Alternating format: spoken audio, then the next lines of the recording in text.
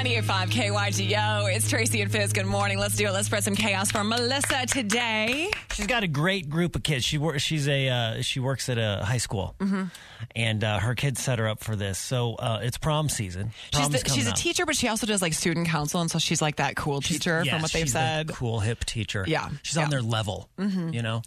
Good way to put it. It's prom season, and you feel like you deserve to be prom queen. I'm going to call her. They gave me her direct line. I'm going to call her pretending that I just need to know if I'm nominated this year. And of course, I don't go to the school, and I'm a grown woman. You're a grown woman. What could go wrong? Hello. Hi. Good morning. Good morning. I am so glad I got you before school. I didn't want to call. I didn't want to bother you, Melissa, but I could not stop thinking about it, and I just have to know. Okay. What is this in reference to? Okay, who is this and what are you trying to know? How can I help you? When do we find out about if you're nominated for prom queen? Oh, well, actually, we just made the announcement the other day.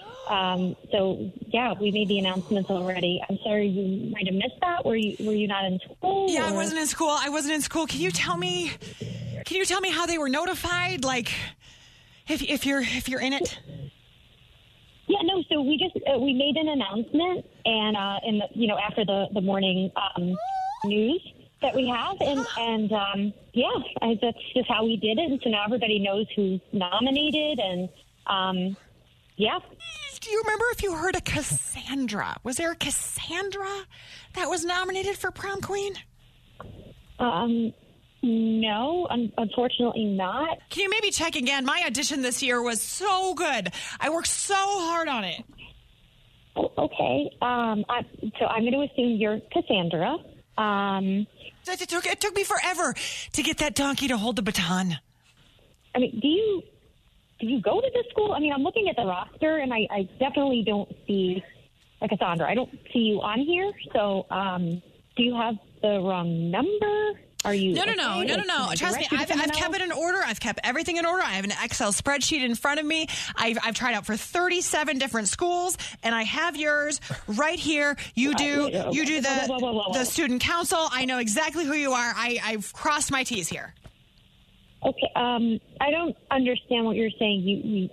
You tried out for 37 different schools? Yeah. It's been my dream forever. It's been my dream. I worked really hard on my audition this year. I thought for sure. I mean, I included this year to be relatable that I was the first person in my graduating class to master the duck lips. I was the first to use it. And I did the high camera angle, but I used a disposable camera because we didn't have digital then.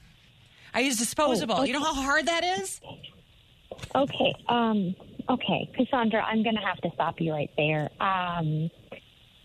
So I think there's a little bit of miscommunication here.